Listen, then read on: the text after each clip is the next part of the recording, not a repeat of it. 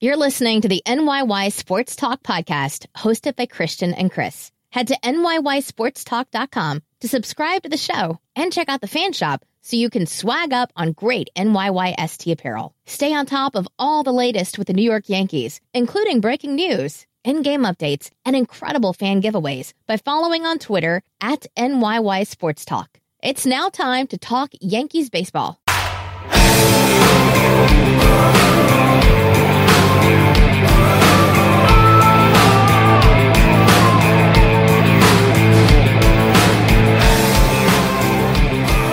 Welcome back. This is episode 78 of the NYY Sports Talk podcast. I am your host, Christian.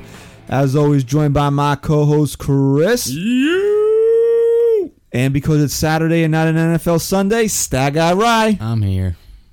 So, Stat Guy Rye, you dissed us last week to watch. It was what? I didn't even watch that game. The Chargers and the Titans. You dissed us for that game. I didn't even watch the game. You guys asked me if I was watching it. I wasn't watching it. Great game. I didn't have my phone on. You know what? You should have actually just told us you watched the game. We would have been less upset. We would have been less upset. We would have been understanding. You were just dodging our calls just last week. We would have been more understanding. Well, maybe if you guys organized better. Wow. We had set in stone 11 o'clock on Sunday for like a whole week. Whole week. Well, Maybe 2 weeks. Probably 3. Maybe 3. I saw one text about it. Just because you saw one text doesn't mean there was only one text. Right. You guys send a million texts. Million texts. Million. That's funny. I can't keep up. That's funny you actually brought that up. Your conversation. That's funny you actually brought that up because I took a 3-minute phone call on the way home from work yesterday, hung up the phone call, and I had 25 missed text messages from both of you back and forth. Yeah, it's crazy. It's cray. Kids still say that? That shit cray. No. Is cray still a thing? Cray's still a thing. Is it? I don't know. I don't really keep up, Once you get past like 33, you don't really keep up with kid lingo anymore. So you've been way past that. Way past it. This is actually a special Saturday episode we're recording. We are going to do the Keep 'em Dump 'ems, or we will save that for episode 79, which will actually still drop Monday morning. We're just giving you a bonus. A bonus Saturday episode because we figured we had a few things that we wanted to talk about and still keep the Keep 'em Dump 'em separate. Right.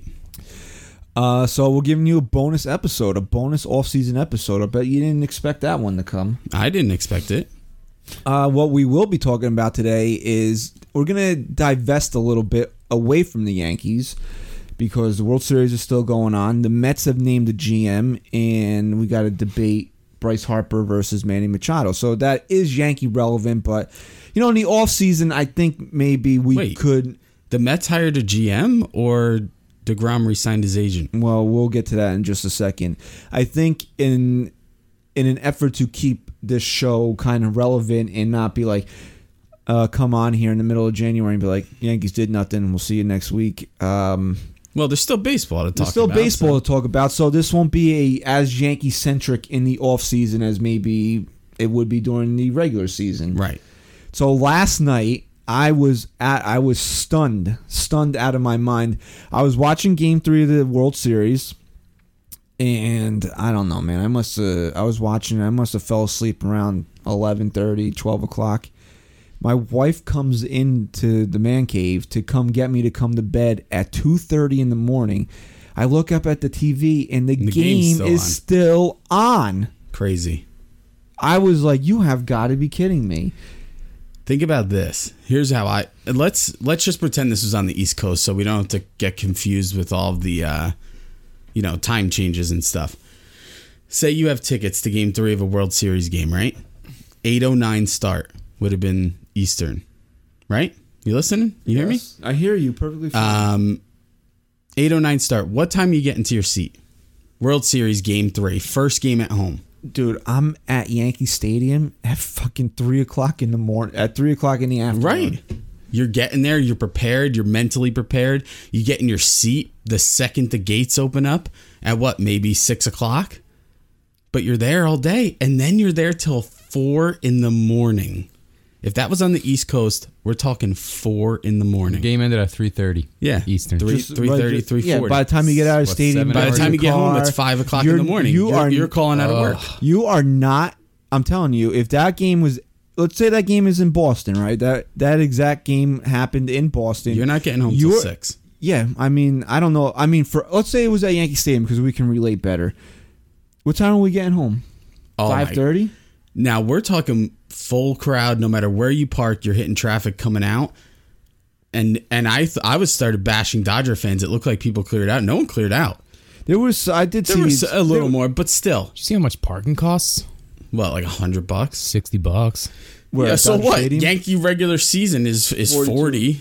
Yeah, I mean 30. No. Well, if you at park the one lot we go to at the garage now, it's with taxes like 43. It's $42 if you park in the garage. It's a joke. 42. At least they honor Mariano. If you want to walk, it's $35. So you save $7 by getting some exercise. So look, we hit traffic sometimes getting back to the bridge. Even when it's just a regular season game where there's no one there. Oh, it can easily take you an hour to get to the bridge from Yankee Stadium. Imagine you're not like getting home. If you leave that stadium, say they won it at 3:30, 3:35, you're still jumping around for 10, 15 minutes going, holy shit, can't believe they won, singing, New York, New York. Everyone's high-fiving. You're not even getting back to your car until 4:15. And then to get out of easily. If you parked in the garage, you're not getting out of that garage till 5:15. You're probably not getting home until close to 6 in the morning. 5:30. Yeah. That's crazy. And I was thinking about this last night. There was a time in my life when I had to start work at 4 o'clock in the morning. Like, yeah, if I had World Series tickets, I'd still go because thinking, oh, yeah, I'd be home by midnight, 12:30, I'd catch a couple hours. But even if not, you would sacrifice a whole night for work, right? It's just But then, like, how do you even, like, what would you do if you're at the game, it's 3:30 in the morning, and you have to be at work a half hour, and the game's not even over yet? I think bosses... Send a picture to your boss like, and say, dude, sorry, man. Sorry, bro, I'm not going to make but it. Listen, I hope you understand. I think bosses know, like, first of all, because it's on the West Coast, that game started at 5:09. All I've heard about LA is how bad the traffic is, right? So if you're getting to that game... You're taking a complete half day of work. Your boss knows you're going to the World Series. You're probably going on behalf of the business, right? They probably got you the tickets. Your boss knows. He's got to know that you're. Well, you're not coming. That's to work. A pretty sick company if they're just handing out World Series tickets like that to fit. Well, GM used to. My dad's been an employee for GM at a Chevy dealer for years. He used to always get playoff tickets and stuff. Yeah, sure. I'm sure that's probably like 3% of the people that are actually there. Yankee Stadium is filled with corporate seats. So this is actually the lowest rated World Series since 2014. I know, yeah. Kansas City, San Francisco. Yeah. And I saw somebody tweet that earlier. Do you blame the people? This should have been. I think it would be higher with these markets. Yeah, but here's Boston. They're such isolated big markets, though. LA is a big market. There's no other way around it. But Boston is really not a big market. It just isn't. It's an isolated big market, if that makes sense. If you can find Boston fans all over here and there, but not like Yankee fans. I mean, you go anywhere and you see a bunch of Yankee fans. Boston fans are once you leave Massachusetts, you're not going to see many. Yeah, the Red Sox are a historic ball club, Fenway Park, blah, blah, blah. They're one of the top franchises, if not the top franchise in Major League Baseball. They're very, they have a big following, but the Boston media market is not what New York is. It's not going to draw in a national crowd. Right. You would think, though, that this would have a higher rating than last year's World Series. I would think so, but here's what... It might pick up now after that game. That could have brought some... And I'm just saying this because, it's the Yankees and every... Major League Baseball needs the Yankees in the World Series. Yeah, they do. And it's not because we're Yankee fans and we want the Yankees in the World Series. They're the biggest team in the entire world. First of all, you have the New York market, which it's bigger than LA or anywhere else in the country. So you're going to draw in the fan bases from there. But nationally, the Major League Baseball doesn't have the draw it has of people rooting against the Yankees. Right. Outside of New York area. Yeah, because the only people that really want to see the Red Sox lose are Yankee fans. But exactly. The only people who want to see the Yankees lose are everyone else in the league. Everybody except for I don't want to see the Red Sox lose. I don't care at this point. But I'm not rooting. I want the Dodgers to beat them. I'm not rooting for them, but I'll tell you this: I did predict a sweep, and I think that kind of was swaying me to just be like, kind of just hope the Red Sox just take it home at this point after 2 games.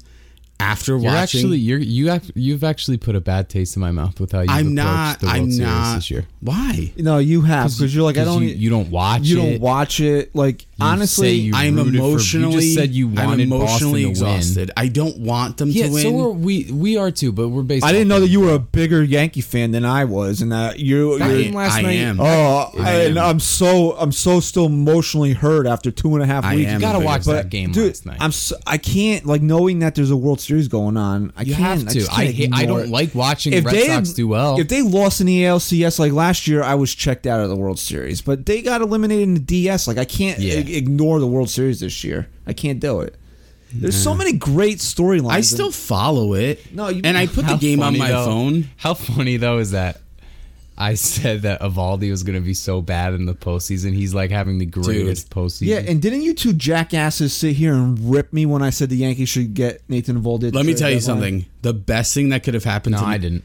No, you didn't? I didn't. You could check. I said Evaldi's a good pitcher then, but I didn't think he'd be up for it in the I don't know. I remember catching I'll pull it up. The best thing that could have happened to Nathan Evaldi was giving up that home run last night. Why is that? Because he was like 3 pitches away from just blowing his elbow out again. Let's talk about the actual game last night, right? Well, I mean, actually, Jackie Bradley Jr. I mean, who would have ever thought you would have lived in a world that Jackie Bradley Jr. not only won the American League Championship Series MVP, but then he had, what was that, in the 7th or 8th everyone was ripping him all season because he really wasn't performing terrible this year. He has 10 postseason RBIs, all with 2 outs. All of his RBIs have been with 2 outs. And what was that home run he hit last night in the 7th or 8th inning? 8th inning. It was 1-0. They were losing. He tied the guy's game. been incredibly clutch in the postseason. Yeah, on a whole nother level than he's shown all year. And yesterday, you knew that somebody was going to have to sit because you're not going to sit JD Martinez, obviously. And you're not going to obviously sit Betts. So the decision was going to come down between Benintendi and Bradley Jr. And I was a little surprised that he sat Benintendi in that game last night. But I don't know how you guys read it, but I figured that he valued Bradley's glove over Benintendi's bat. But really? And I know what you're going to say, it was Bradley's bat that paid off there yesterday. Here's something, too. Let's put aside Alex Cora as a human being because we all know how we feel about him. I think we can all agree he's been a phenomenal manager for this team, especially in the postseason. I'm going to question him a little bit last night. I think you have to. Not just for in-game stuff. I'm going to question why Rick Porcello was pitching instead of Evaldi last night. Because Porcello's he's been starting game 3. If you watched the World Series at all, you would have seen that Evaldi's pitched 2 games already. Yeah, it was. Oh, he has. He has been out of the bullpen. He's come out of he's been a setup guy to Kimbrel in games 1 and 2. Wow. Okay. I don't question him for that. But what do you really question him for last night in game, though? I mean, he really didn't have any other options. No, I thought he did a great job last night. No, but here's what I question him about. He let Evaldi throw 7 innings last night. So Evaldi is a non-factor for the rest of the series now. Yeah, he's done. And he's been such a weapon but for them. You say let him. They had Drew Pomerantz in the bullpen. But you're going to lose that game anyway at that point. Yeah, but why not? But do you know what kind of game that is at that point where you've burnt through everyone? Now it becomes a must-win. If you take Evaldi out after 3 or 4 innings, you can have him in game 6 or 7 coming out of the bullpen. You don't have him now. He's done. He's cooked. You just lost a big weapon. You're most like knowing that you're going to ride Evaldi till his arm falls off. You know you're going to probably lose the game anyway. So why not just put Pomerantz in a game? I just think that and plus it wasn't a must win for Boston. They had a 2-game to nothing lead. Yeah, you're right. But once you're right. You're right. Yeah, I noticed it did seem like Cora was managing more so like it felt like the Red Sox were down 2-0 because at that point, if you can take the first game in LA and be up 3-0, it was over. I mean, come on, that team's not going to be beaten. But now, I tweeted this last night. LA is really, in my opinion, has the upper hand, especially tonight right now. Eduardo Rodriguez has to start now. Because the series is alive again. It's alive. Yeah, now it's a series. It's a series. It really is. Even if the Dodgers won a 3-1 ball game in 9 innings, I still would have thought that this series was over. Boston's winning in 5. But because of the way that game shaked out last night, LA has a legitimate chance to win the World Series now. Yeah. And I didn't think that going into this series. No, because you have to, I mean, if the Red Sox pull out a win tonight, man, that is just a phenomenal job by this team, because really they are a tired, beaten team. Look, that all could have happened last night, and if you win, it's worth it. But if you lose, you're not just losing last night, you're really throwing in the flag for tonight. You're throwing in the towel for tonight. And you're at least setting yourself back for tonight. Because here's what you do, right? You get to you exhaust your whole bullpen. Excuse me. You bring in Eovaldi. You try to go 2 or 3 innings with him, right? Right. And then if it doesn't work, you at that point you're going Eovaldi. Right, like, you don't want to take Eovaldi out of the rest of the series. Even if he can't start a game, he's been such a weapon out of the bullpen. It's kind of like them. Cora. If Cora was going to go to him, to back up your point, it should have been to give his offense a few innings to try and score some runs, and if not, then you got to just say, hey, Pomerantz is on this roster, maybe he can get this job done, and we can get lucky. But you can't, at that point, you give your offense a few innings. If they're not going to score runs, then you got to just take him out of that game and save him. And even Eovaldi had a 2-1 lead in extra innings, and then Kinsler made the error with 2 outs and allowed the tying run to score. Even at that point, Max Muncy scored. I probably pulled the plug on Eovaldi. Say, hey, you know what? I had my chance to win the game right here.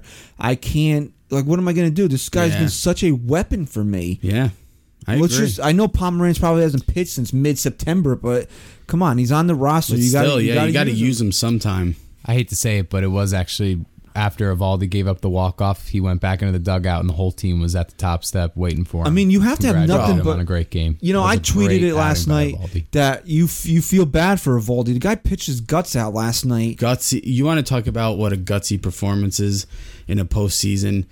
That is truly it last night. I mean, and you want to ask the question as to how a pitcher goes from being just a pitcher to someone who is truly revered as a top of a baseball kind of guy. Nathan Eovaldi is going to be looked at in a very different way in 2019. I still wouldn't count on him being a top 2 starter in a rotation. No, because of the arm, but you know what?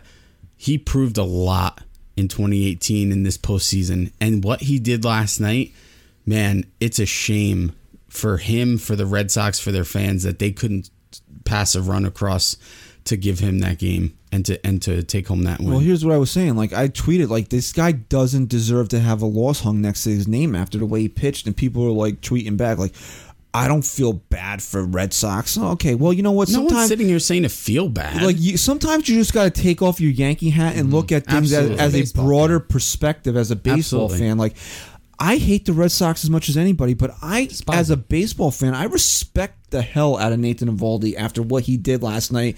And as a baseball fan, there's no way that I feel good about what happened to him yesterday. Like, if there was ever one guy to not deserve a loss in a World Series game, it's Nathan Eovaldi. I mean, what he did last night. And that's what I said by, like, I'm not sitting here rooting for the Red Sox by any means. But look, this team won 108 games. They steamrolled past the Yankees and the Astros, who I thought the Yankees could have won that series. Maybe it was the homer in me, but I definitely, genuinely felt the Astros were going to be a much better postseason matchup for the Red Sox and really take it home against them. And the Red Sox proved me wrong again. I'm not sitting here rooting against them. I mean, for baseball's sake, they've won a lot of games and they deserve this. And Eovaldi's just been another great pickup, and he's really proven what his value is in this postseason. Eovaldi's not signed in 2019, right? Free agent. Does Brian Cashman possibly? I don't know. I mean, look, we need another dominant postseason pitcher, man. This guy's proving that he could be. The funny thing is that before yesterday's game, he credited Larry Rothschild for his success. He did. Are you kidding me? Yeah, he did. He said Larry Roth. We all knew how good Nathan Eovaldi was, how good his stuff was. I thought that was a steal of a lifetime. And when Cashman it never came to fruition. He never stayed healthy, and you kind of just chalked it up and let it go. But maybe that's what it was. Maybe he learned how to pitch with Larry, but he was just never healthy. It never came together for him. And that's kind of how we look at Sonny Gray, where Sonny Gray doesn't have the same dominant fastball and stuff like that, but Sonny Gray's stuff is really good. And it just never came together for him. This is two different things. I don't think here's the difference between Gray and Eovaldi. I don't think Eovaldi was I don't think 100%. I don't think he was ever healthy here. Yeah. Where Gray just just tell me if I can get mental and physical. Yeah, it's mental with Gray and physical with Eovaldi. If Eovaldi came here 100%, there's no doubt in my mind he could be successful. I meant it more in just as a fan looking in and saying how good their stuff was and why couldn't they be dominant. No, yeah, I get it, but there's two completely different reasons. Now it is, because now we're seeing that it was just truly that Eovaldi wasn't healthy. And I just checked on that bat. Both starters have the infamous TBD listed tonight. 2 TBDs tonight? Yeah, they Brothers? Hill. Did they? Yeah, they might. I didn't know who was originally listed, but he was originally listed, but he's not listed anymore. So I mean, this is a very intriguing game tonight, and I will be glued to my TV because if Boston loses this game, they're in deep trouble. They are, because just like you said, now you don't have Eovaldi. I mean, is Chris Sale's belly button okay to come back on? You short do rest know that he was joshing everybody, right? He doesn't really have a belly button. Oh, that's funny. and Jared, whatever the hell his name is, he really got his belly button pierced. What a really loser! Dislike him. I don't like his face. Like, I just don't. I want to punch him. I want to punch him. I don't like Barstool as a whole. I get the concept of Barstool. No, I like Barstool. I get the concept, but when you've become as big as they are now, they were more of like they played to college, and that was cool. Now they're on a professional level where their guys are on the fan all the time. Now you gotta rein it in a little and be a little more professional. I agree with that. You have your own station on XM. I mean, I get it. This is what got them there, and I get it. You don't want to fray from that. I get it, but be a little more professional. All right, I think we can. You guys want to touch on anything else from the World Series? Let's just say this. Would you say? I don't think it's this would be a true statement. Mookie Betts got everybody tacos, by the way. Nice. We did not mention that. Mookie Betts got everybody tacos. Nice. Here's a question I'm going to ask. Would you say, because of what transpired last night, whoever wins this game tonight wins the World Series? Yes. Really? Yes. I don't think I'll take it that far because it could still go back to Boston at that point, and then, Boston immediately has the upper hand again. You have to remember something. The thing with home field advantage is you are expected to win all of your home games. The Dodgers are doing what they're expected to do. The Red Sox did what they were expected to do. So even if Boston goes back down 3-2, they're home. Yeah, but how many times have we seen in the postseason when that ball gets rolling in the other direction, it's hard to stop it coming down the mountain. A series doesn't start until the home team loses. That's why J. Happ really hurt the Yankees, because you needed... That was Boston's first road postseason loss this year. That actually makes no sense of what you said, because the Yankees still won a game in Boston, so they didn't do what they were expected to do and win their home games. That's why they lost the series. They still won a game in Boston, so you're gonna go ahead and put the whole blame on Happ again. It's silly. I never put the blame on Happ ever. What I was saying was we expected Happ to go out there and really hold them down and give us a good chance. Think about, we talked about this a million times, how important that game 1 was for the Yankees, because we expected them to win game 2 with David Price on the mound. And if they walked away from game 1 with a win, you're talking about a completely different series. And you want to bring up David Price? I didn't give him any credit for his clinching victory. He gets credit for game 2. Yes. I give him credit for that. Night. Price. Who didn't pitch? Did he? Yeah. He was in the 9th inning before Kimbrel. I was sleeping at that point. Oh, it was so bad. And then Bellinger's on first, and Price picks him off with no outs in the 9th inning, tie game. And then Kimbrel ends up coming in and getting out of it. My mother-in-law told me one of her cousins worked like a night shift, and he was so upset because he's I think he's a Dodgers fan. He lives out in L.A. or whatever, and he was going to miss the whole game. He posted something on Facebook that he was so excited because he got home in the 9th, and he got to watch another 9 innings. First doubleheader in World Series history. Man. And I read something earlier today. It was I don't know how true it is. I find it hard to believe.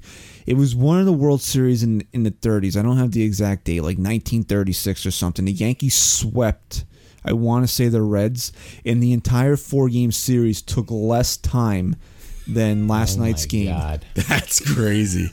That's funny. Who finds that stuff? This is what people like Katie Sharp. This is what they do with their lives. Like that's their job to look up crazy stuff like that. Crazy. All right. Speaking of crazy, I think we can move off of the World Series now. I did want to mention this while we have the Boston Red Sox on our tip of our tongues. Everybody's always saying, "Oh, Cora's a better manager than Boone. Cora's a better manager than Boone." Probably, maybe true, but yes, I know what you're going to say. Great point. Here is the biggest difference between Alex Cora and Aaron Boone. And I watch enough. I know I've watched the Red Sox enough in the postseason to see that they're not that different, but they're also not that similar. They're still both rookie managers, and you can see that Cora kind of gets caught up sometimes in the moment.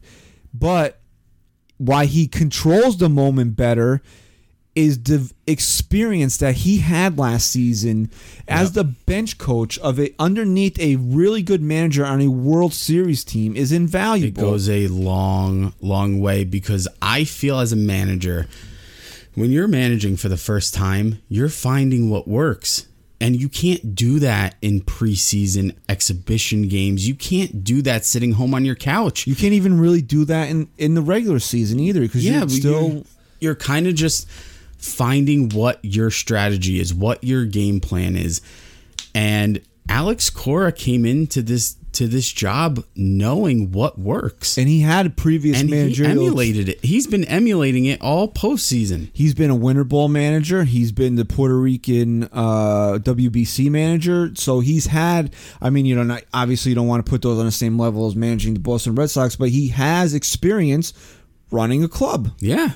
And it goes a long way. It does. And that's why he controls the moment better than Aaron Boone does. And that's not to say that Aaron Boone won't learn to do that. My goal for this show before the season starts, I want to get someone on who would know this answer. I want to know how much control Aaron Boone truly has over the bullpen decisions. I want to know. As opposed to who? Larry Rothschild. Because if a lot of this was Larry Rothschild, and I'm not putting down Larry. I think if you really look at the grand scheme of things and the big picture, he's actually done a really good job as a pitching coach. Regardless of how we all feel, we all kind of aren't too high on him. But if you really dive into the numbers, he's done a good job. But the Yankees have like a 3.3 ERA with him. Maybe a pitching coach shouldn't be determining, calling all the shots on who's coming out of the bullpen and who's doing what when. I don't think he is. I want to know. Maybe he isn't, but I want to know. I want to somehow find out because that's been truly my only gripe with Aaron Boone was really how he managed that bullpen. Because he didn't have that power when Girardi was here. So what is Aaron Boone really doing if he's not calling his own pitching changes? Because that's the thing, though. Why would they even keep Larry on at that point? Because we said this 112 times. He needed an experienced manager on the bench with him. And instead of getting him that in a bench coach, they got him that in his pitching coach. Right. So you're Aaron Boone at this point, and you know this. You know this in your head why Larry Rothschild's there. You don't have any experience. When you're looking to make a pitching change, who are you turning to? Right now we have Clemson, Florida State on, and it's 2nd and 43. I don't know how the hell that happened. Nice. Who are you turning to, though? Seriously. Larry. Right. So maybe that's not a good match. Maybe Larry. I mean, I know the Yankees came out and said, well, clearly Boone didn't speak up against it, or Cashman doesn't think it's a bad match because Larry's coming back in 2019. And you know what? We have our keep 'em dump 'em in a few weeks of the coaches, and we can get into that. And we'll get into it then. Maybe we can get some information from now to then. I'll dive into it and see who I can talk to. The other big news coming out of the Major League Baseball world today is the Mets have hired a general manager. I don't know if it's official yet. They might be waiting until the end of the World Series, but they're in like really serious details of the I think technically I don't know if they can. They don't have to wait till the end of the World Series. No, I didn't say they have to. I just I know. I'm just saying. But news is breaking today that the Mets have centered in and are offering a contract to Brody Van Wagenen to be their general manager, and it's classic Mets fashion that they completely bungled this whole entire thing. Can I just preface with something, because I texted this to you? What? This is so asinine to me that I had WFAN on the other day driving in the morning, and I think it was Boomer and Gio talking about it. I thought they were joking when they were talking about Jacob deGrom's agent being the GM. I thought they were saying it sarcastically, like, yeah, why don't we just get a... Maybe they were, and Will Pond's listening, just like, oh my God, great idea. Great idea, guys. I mean, come on. And not just deGrom's, it's Cespedes' agent, Syndergaard's agent, Jason Vargas' agent, Brandon Nimmo's agent. He represents 6 current New York Mets. You know what? If I'm Major League Baseball... Oh, it's actually 7 because he's Tim Tebow's agent. Oh, great. If I'm Major League Baseball Mention right now... Scott Boras is a GM somewhere. Scott Boras... Here, Scott Boras was on with Michael Kay yesterday, and he said that he's had numerous opportunities to be an executive in baseball and has been asked to be part of ownership groups for baseball. And he said that as a lawyer, ethically, for his clients, he could never, in his mind, never do that. Look, maybe there's something in the bylaws with Major League Baseball that this is acceptable. It is. But he just has to. He can no longer be an agent. He can't. Oh, so that was going to be my next point. He has to give up all his clients. Okay, so my thing was going to be, if he's going to keep those agents, I was just about to say Major League Baseball needs to at least investigate this, and if it's a conflict of interest. Oh, it's a huge conflict. Right. It still is a huge conflict of interest. It still is, because he has these relationships. It's not like he went to a team where he has no clients on. Right. He's going to a team where he has most 6 clients probably are on. And real quick, since we just brought up Scott Boras, real quick, did you hear his quote that's been going around? About Bryce Harper? No. About what? Jacoby Ellsbury will be ready to play in 2019. Well, what do you want him to say? He's going to and again, we'll go into Jacoby Ellsbury's body be ready to play. And again, we'll go into this further when we bring up Jacoby on Keep 'em Dump 'em. I have no problem with Jacoby Ellsbury being on this team next year. Okay. 0. What if they sign Harper? You still need a 4th outfielder, because then Stan's going to be your DH. So Harper off the bench. Ellsbury. Harper. All right, we're going to get into Harper in just a few minutes. So Van Wagenen came out there last year and basically ripped the Mets for not giving DeGrom a contract, and now he's going to be the guy negotiating for the Mets against Jacob DeGrom. Crazy. I don't get it. There's no leverage there. It shouldn't happen. He has absolutely no leverage. What's he going to do? What is he going to do when he negotiates with Jacob DeGrom right now? Last year he was trying to get Jacob DeGrom a fucking planet, get him his own planet. That's how much he wanted for him. And now he's going to go in there and try to negotiate a contract to lower the cost of him and be like, well, Jacob, you only had 9 wins last year. Like, what are you supposed to say? Like, at that point, you can't let him go anywhere. I mean, there's no negotiating. Or what do you do? Trade him to the Yankees? I mean, this guy. You know what's funny to me? If in my mind, Van Wagenen. How do you say Van Wagenen? Van Wagenen. If you think of it from down with Brody. If you think of it from an outside perspective, I almost thought the Mets wouldn't have a good relationship with him after what he came out and said last year. Clearly, they have a much better relationship than it. Man. But again, the other 2 finalists. First of all, a lot of big-time baseball people were turning the job down, which just shows you what a dysfunction they are. I turned it down. The other two finalists were Hyman Bloom. I want to say his name. Heine? But Jaime Garcia. He's from the Tampa organization. So if you're looking to think outside the box with analytics and blah, blah, and that whole thing and, get the most out of your players, I thought he would have been a good fit. And listen, not to defend the Mets or anything, but... And then the other guy, real quick, is Doug Melvin, who is a former Major League general manager, and it likes to mix new school with old school. Yeah. But then they go with an agent who has no experience working in a Major League front office. Yeah. Not to defend the Mets or anything, but so I was listening to some show. They had a guy on who, was a little closer to the situation. It's not always just that GMs, are turning jobs down because they don't want to be part of the organization. From what this guy was saying, a lot of people don't want to be a general manager. It's a lot of pressure. It's a lot. Going from one position to then general manager is a very tough thing. A lot of these people, they were trying to defend the Mets and saying like they weren't just turning down the jobs because it's the Mets, but I'm sure the fact that it is the Mets just makes it that much easier to turn it down. I just don't get this is such a big transition period for the Mets, and you're gonna put the franchise in the hands of an agent. Yeah, but you know what? But though, it's not like he's going from a relevant job to another similar job. You're an agent, but that has nothing. You know what this was though?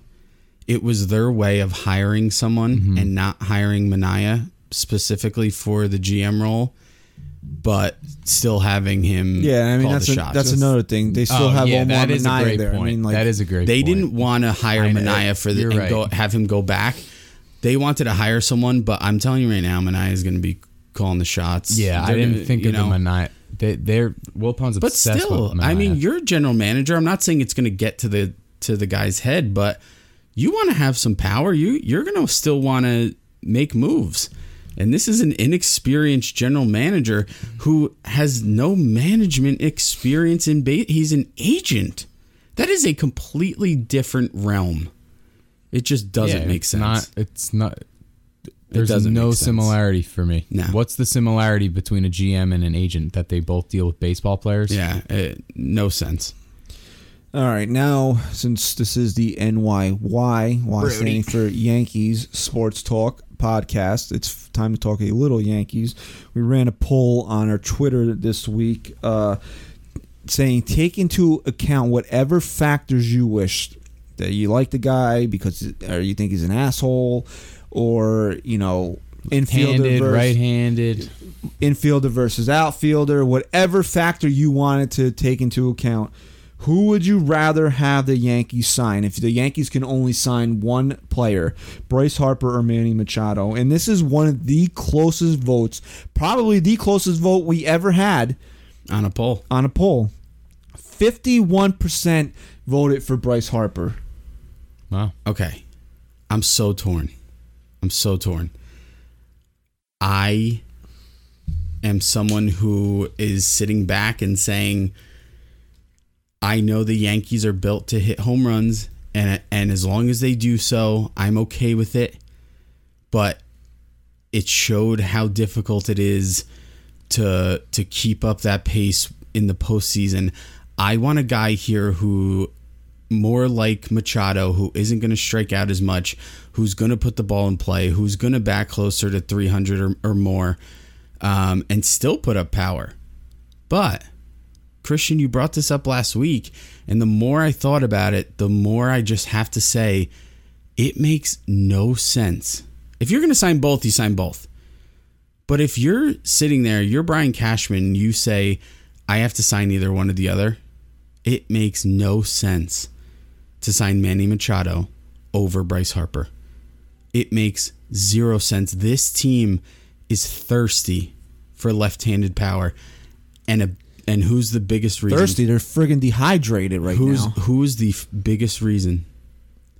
Why? I mean, if Greg Bird had a big year like they expected, we're probably not even talking about Bryce Harper right now.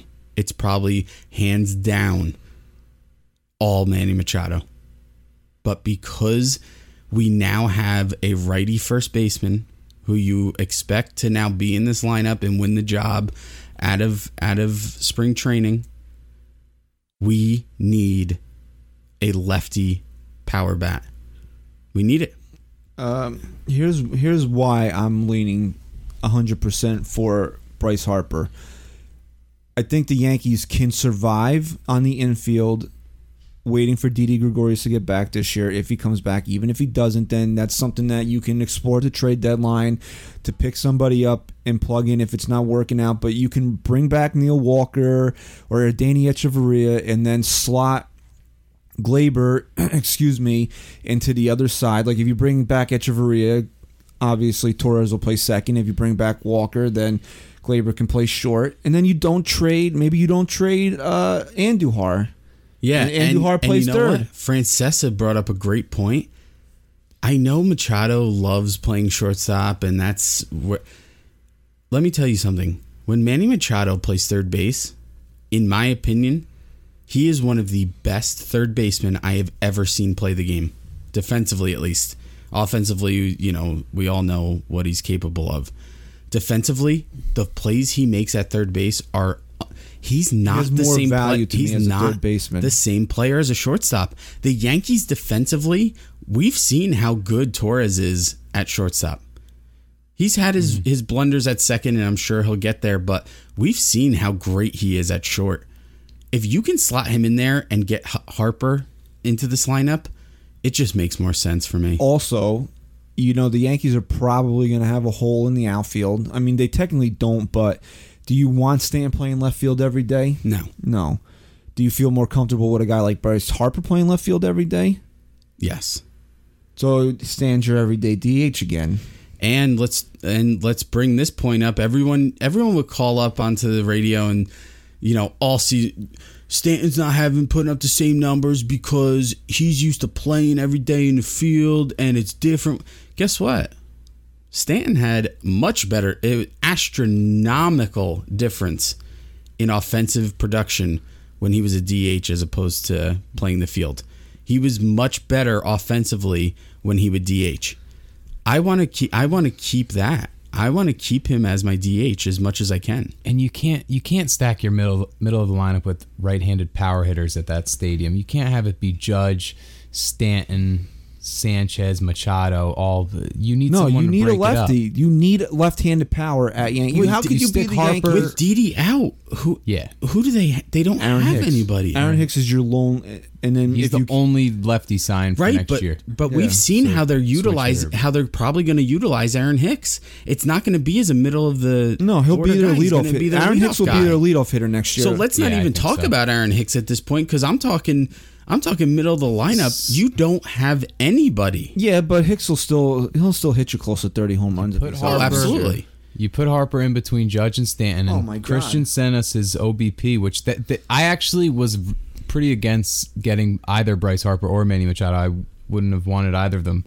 But his on-base percentage, Harper, look at him. It's unbelievable. He's almost at 400 every single year. He led high threes or low fours every year. Major League Baseball in walks last year. That's sick. Crazy. And he didn't even have that good of a year. With Stanton and Judge. Actually, his run production really picked up by the end. What were his final home run? 34 and 100. That's great.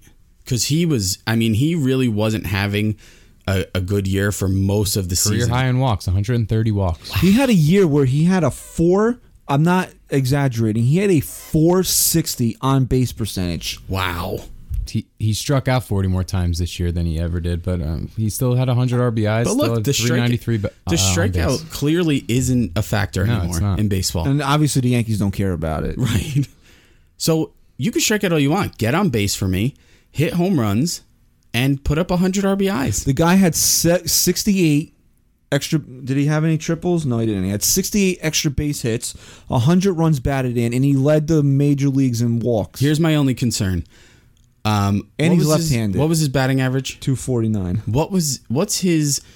Give me his top 2 in his career since he's been an everyday player. His top 2 highest batting averages in his career so far. I got 330 and 319. Okay, and Then now tell me his last 2 years batting average. 319 and 249.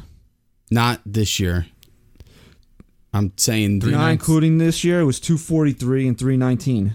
Oh, really? Yes. Okay, so he has had years where even in the midst of hitting 300 where he's had down years, He's more, he kind of, maybe he profiles as more like around the 270 hitter based on what I'm seeing here. I don't think he was really healthy in 2016, but 2017, I mean, he hit 319.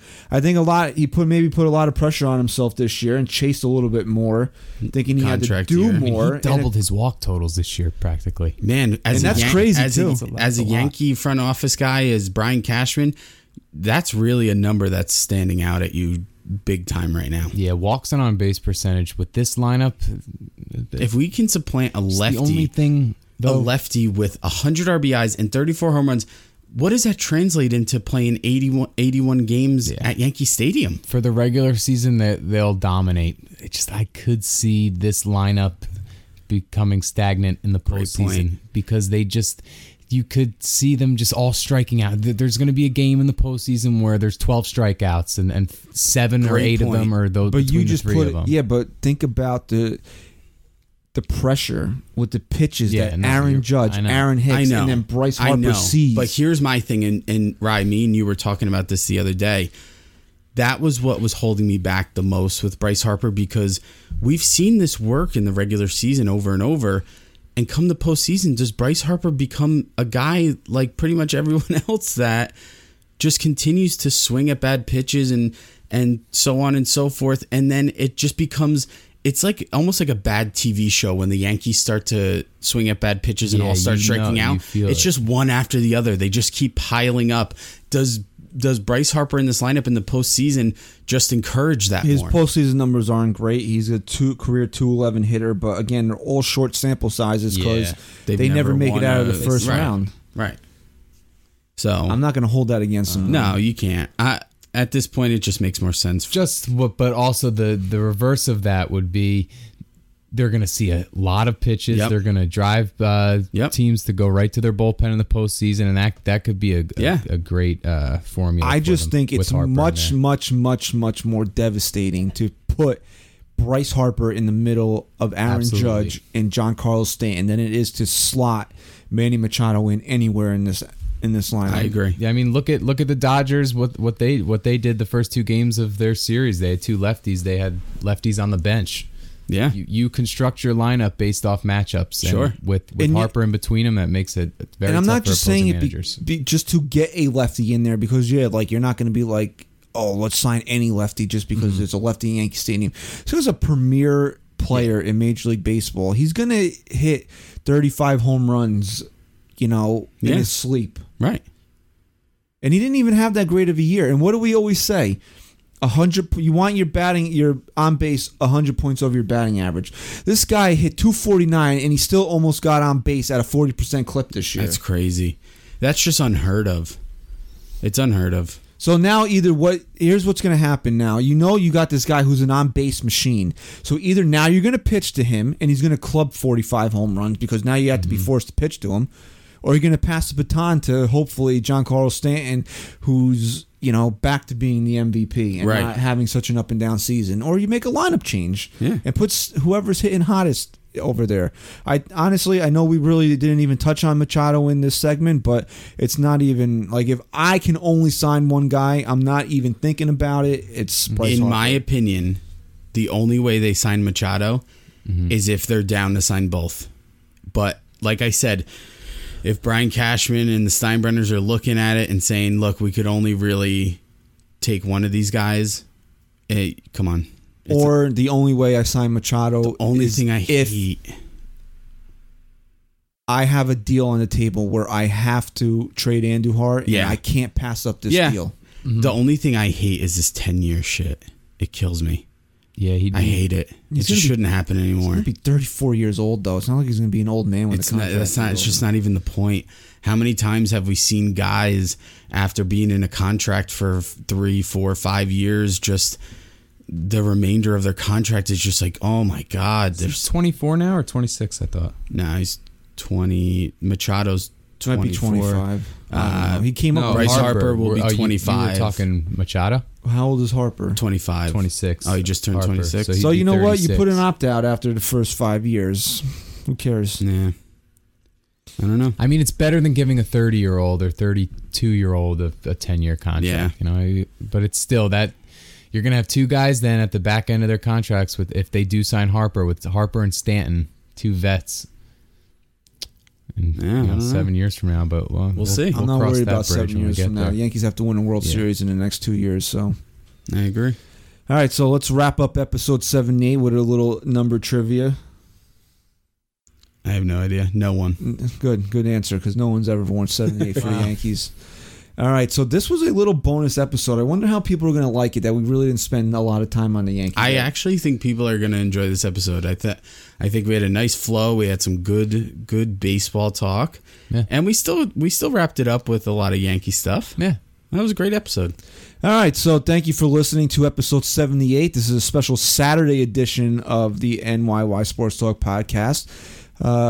Big game 4 of the World Series tonight, so I'll be very interested in checking that out. So thank you for listening, and we'll be back Monday morning with episode 79 in the first round of Keep 'em Dump 'em. So Stat Guy Rye, Go Yanks. hey, got to keep it consistent if anything else, right? Chris, I kinda like you. say goodbye.